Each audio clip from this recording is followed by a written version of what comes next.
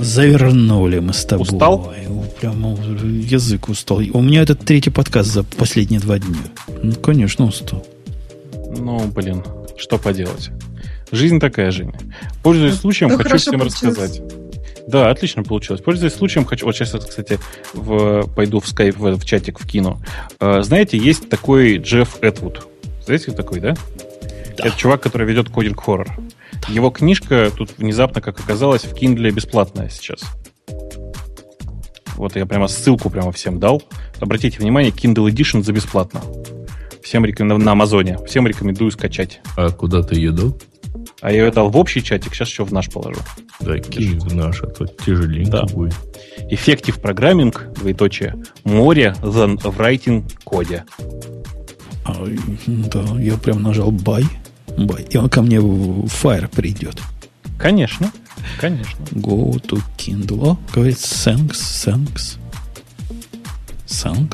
Слушайте, а почему в Android... Я не могу успокоиться. Почему у них так странно все? Подожди. Ты понимаешь, да, что Kindle — это такой очень своеобразный Android? Да нет, я понимаю. Я не говорю про то, как там у них вертится каруселька. Мне это меньше всего волнует.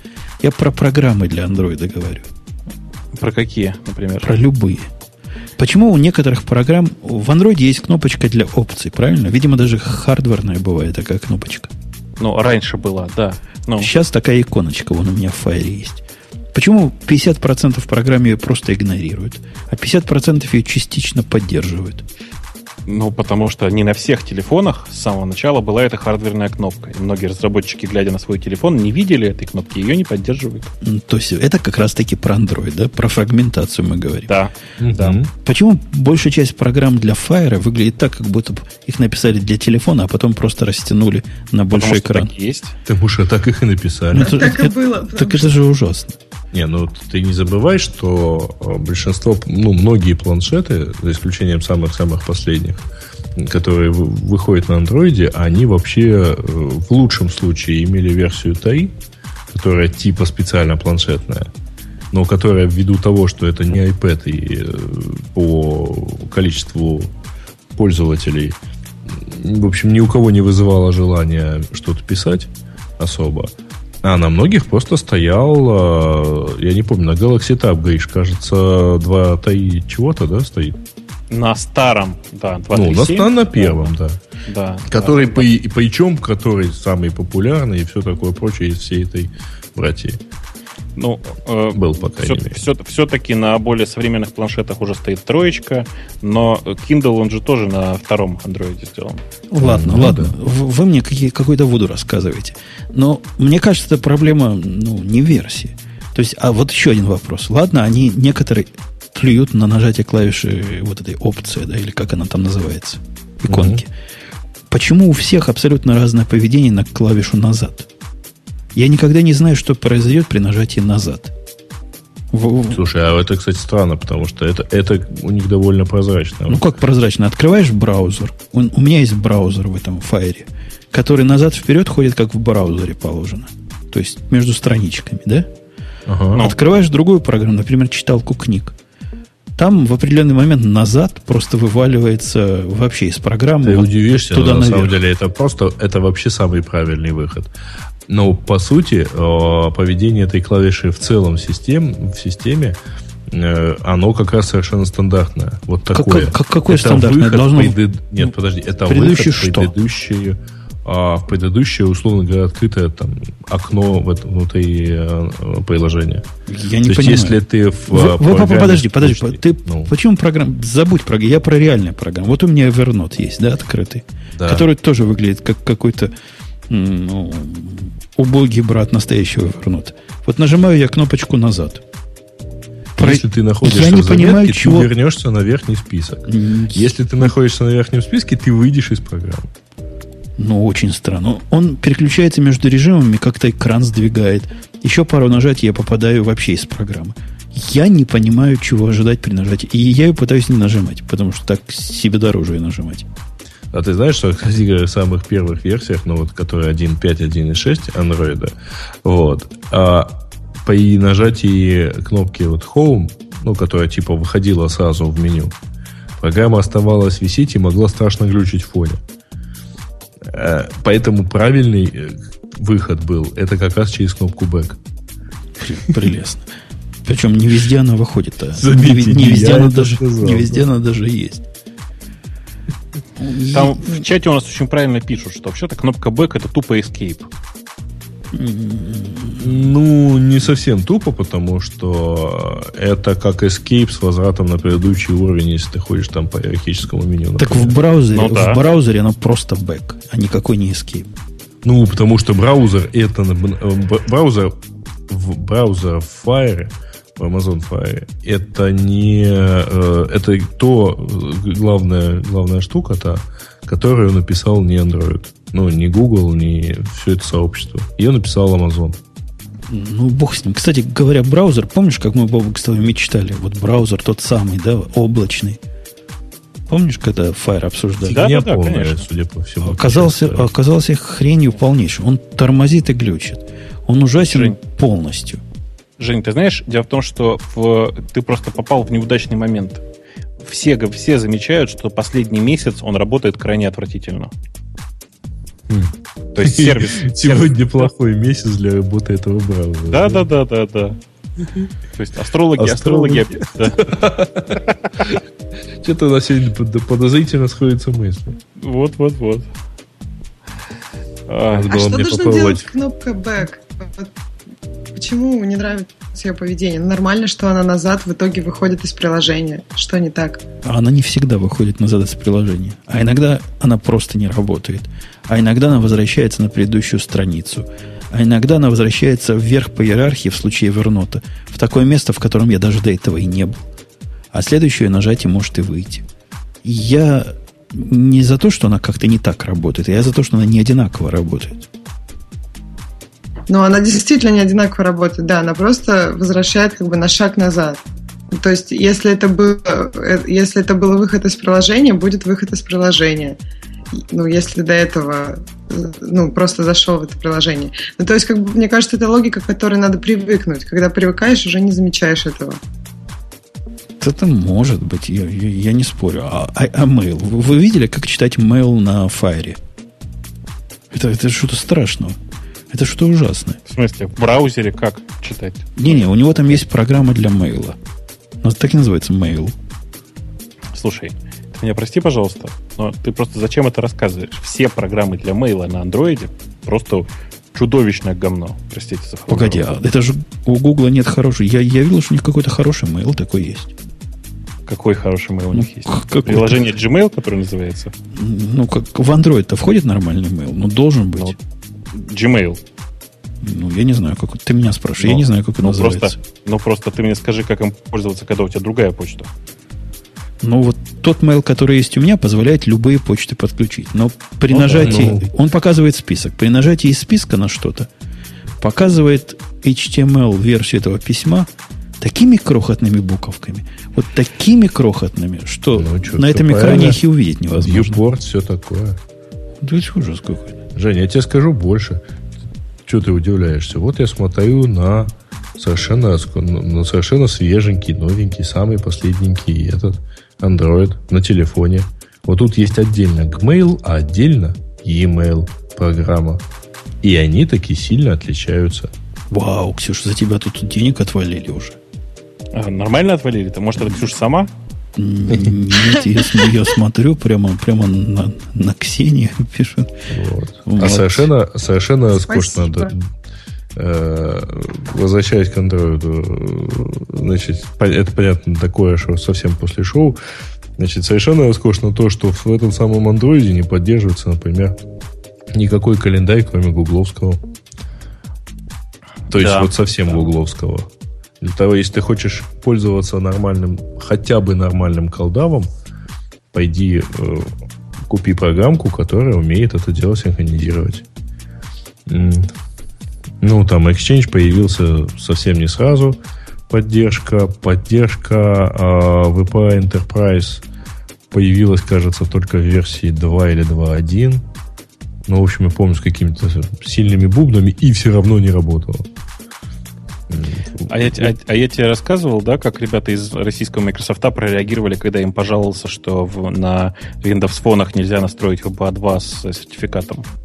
Нет? Вот это тот самый VPA2 за Enterprise, да? Ну да. Я им говорю, ребята, VPA2 с сертификатом, они такие, Так вот, почему у нас безопасники сделали вход в VPA по паролю. Вау. То есть они типа не заметили. Да. Вот примерно так. Так вот, просто я думаю, что с андроидом примерно та же самая фигня. Но им не нужно, понимаешь? Погоди, мне тут пишут, что... Вот я ожидал такого комментария, что я идиот, пишут мне в чатике. И надо не андроид пинать, а производительный программ. Но я не понимаю, почему эти же самые производители программ делают достойные продукты для не андроида. Я же говорю, это какой-то внебрачный какой-то бастард. И для Evernote, и для Flipboard, и для Зайта, который даже не пошевелился сделать программу для нормального экрана, а только для телефона. Ну, что поделать? Ну, вот такая жизнь. Ну, как я их могу пинать? Я могу честно сказать, что андроидом я пользуюсь довольно часто. Заметил, что делаю это в двух случаях. Первое. Это когда мне банально нужно воткнуть третью симку куда-то. Ну, потому что я не хочу в роуминге выключать обычные свои телефоны. То есть они мне нужны там включенными. И, соответственно, местную симку я вставляю в прихваченный по случаю Android. Вот. И вот неделю назад я, наконец, попользовался вплотную, то есть целых там 3 часа я пользовался только андроидом. Ну, я iPhone в машине забыл. Ага. Просто я забыл в машине у жены, жена его, соответственно, увезла. Ну, я решил, я в выходной день там без одного из телефонов не проживу. Вот. Ну, прожил. Вот. Но было грустно, да? Нет, там просто проблема в чем? Все-таки проблема с VPA2 Enterprise у него продолжает присутствовать, и не всегда оно правильно ставится. Вот, поэтому говоришь, представь себе, что я сижу, никого вокруг, и я пытаюсь хоть какой-то Wi-Fi сети в офисе подключиться. Учитывая, что гостевая сеть у нас с ротируемым паролем. Знаешь, Жень, тот же человек, который тебе рассказывал про то, что ты не понимаешь, как кнопка Back в андроиде работает, сейчас мне пишет увлекательно, я прям зачитываю вслух. VPA2 сертификатом работает VP7. Надо сертификат послать себе на e-mail и установить. Ну, неудивительно, что мы не понимаем. Да, а двери, как известно, отлично отличаются ключом, а ключ обязательно лежит под ковриком. Ну, то есть, что тут? Причем пересылать надо к почте, пароль от которой, помнишь, достаточно просто. Ну, да. Не, ну вот скажите, я подключаю сейчас Android проводом. Вы знали, кстати, что не всяким проводом можно Android, не всякий долетит до середины Днепра? Не так, не всяким проводом можно Kindle подключить, ты имеешь в виду? Ну да, я Kindle, Android, да. Kindle. Да. У меня только один провод оказался достаточно короткий, который заряжает его. Это вообще что странного, да? Не, это с длиной не связано. Я понимаю, толщиной связано. Ты знаешь, не поверишь, да. Почему-то оно связано с толщиной. У него какой-то странный разъем. Не, это с законом Ома связано. Мне кажется, там электроны не пролезают. Ему много электронов надо. Ты его выпрямляй. Много ампер хочет. Скручен, поэтому он там... Вот я нашел провод, которым можно Kindle подключить. Я просто был счастлив этому. Его подключаешь, монтируется диск, у которого много любопытных папок показывается. Например, одна папка Android. Папка, видимо, очень нужна для нормального человека. Там, знаешь, внутри дата, а внутри Amazon Email, внутри Files, внутри какие-то файлы баз данных. Прямо это то, что надо, да? Нельзя удалить. А то что, они мне не нужны. А я, говорит, посмотрел, у меня справа диск C и слева диск C. Зачем мне 2 диска C, подумал я, и удалил один. Да. Ну вот, зато все файл систем. Можно посмотреть Notes Evernote, как внутри устроено. Любопытное зрелище. Угу. Да. Вопрос только, зачем это все? Да. Так а что, их правда можно удалить или нет? Ты хочешь, чтобы я попробовал? Я попробовал. Ну да, интересно. Его знает. Я не знаю, как его потом восстанавливать. Ни одного, ну, вот есть видео директорий, казалось бы, ну, наверное, нужно. Он пустой, видимо, поэтому и нужно. А все остальное, ну, music. В music есть какой-то темп директории, в котором какой-то текстовый файл лежит. Можно его удалять? apmetrics.txt.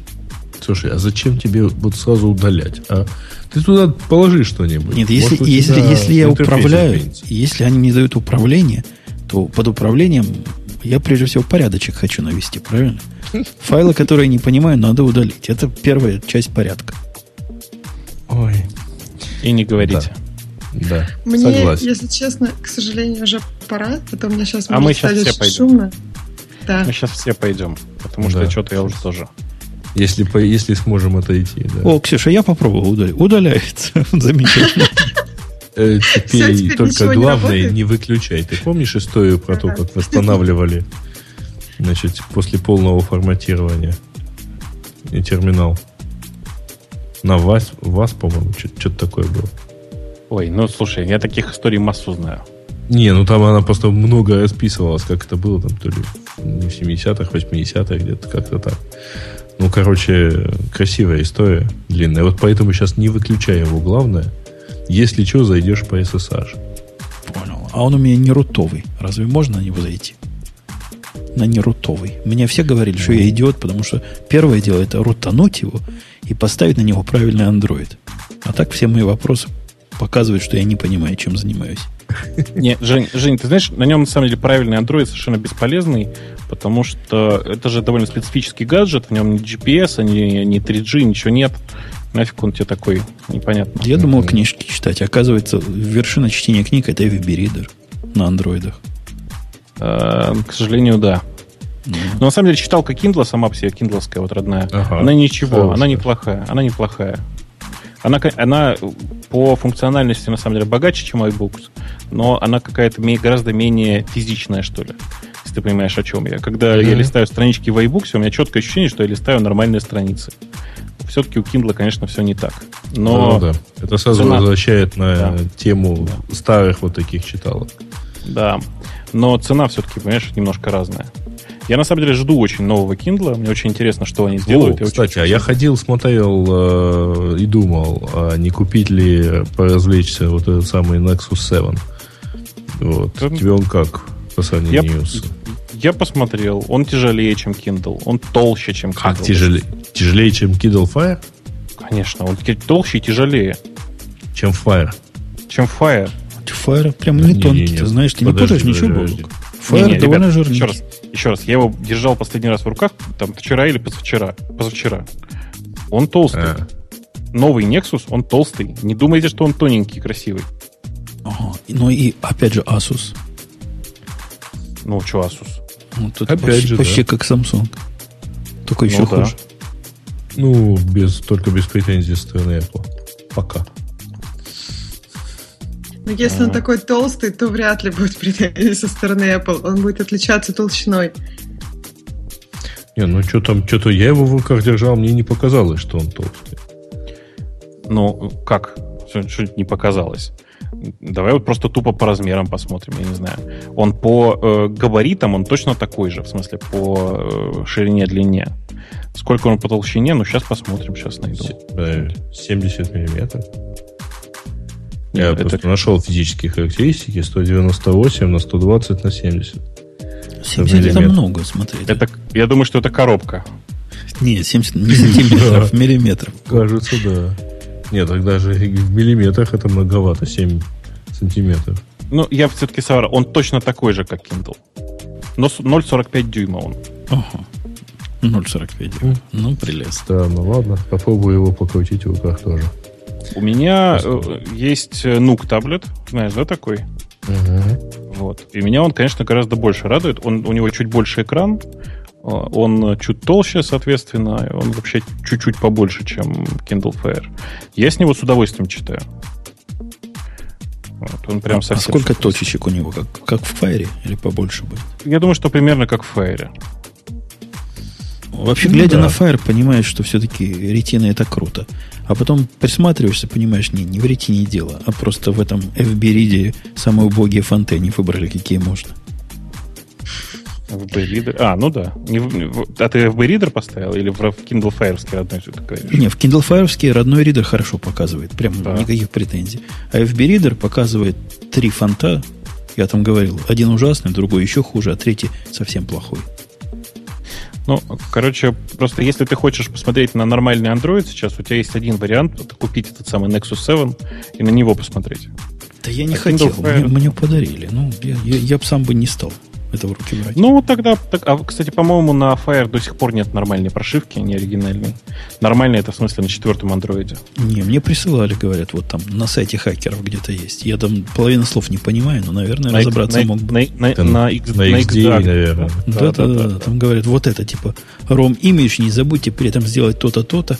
Я не понимаю, чего они хотят. Скрестить пальцы и никому не жаловаться, если что. Ну, в общем, я, честно говоря, не знаю. Я пощупал Nexus 7, я не понял всех прелестей, которые про него говорят, но, может быть, это я такой кривой. Чисто физически мне, например, там этот самый Galaxy Tab 2 нравится гораздо больше. Но я вот хочу посмотреть на Galaxy Note 2. Не Tab, а вот который вот этот. Он кажется... Да. Кажется, он по крайней мере даст какое-то вот... Но у него, видишь ли, стилус есть. Понятно, зачем надо, да. Да. Потому что зачем нужен Samsung Galaxy 3, непонятно. Ну ладно. Давайте. Ксения, спасибо, что пришла. Видим, народ прямо тебя... Некоторые, во всяком случае, народ активно начинает поддерживать. Посмотрим, во что это выльется. Обязательно тебе врать не станем. То есть не станем. Если будет у тебя приз симпатии, у тебя. Если не у тебя, не у тебя. Угу. Не станем. Будем ждать. Все, всем пока. Все свободны. До следующей недели. Пока. Бай. Да, все. Бай. Излили мы немножко желчи и в процессе. Ну, вы там как-то фильтруйте. Вы помните, что у нас радиотехническое, радио Ти – это такое шоу. Поэтому мнения полярные быть должны. И поэтому, да. На следующей неделе приходить будет спокойнее. И не так резко, и не так пугающе. Все. Услышимся.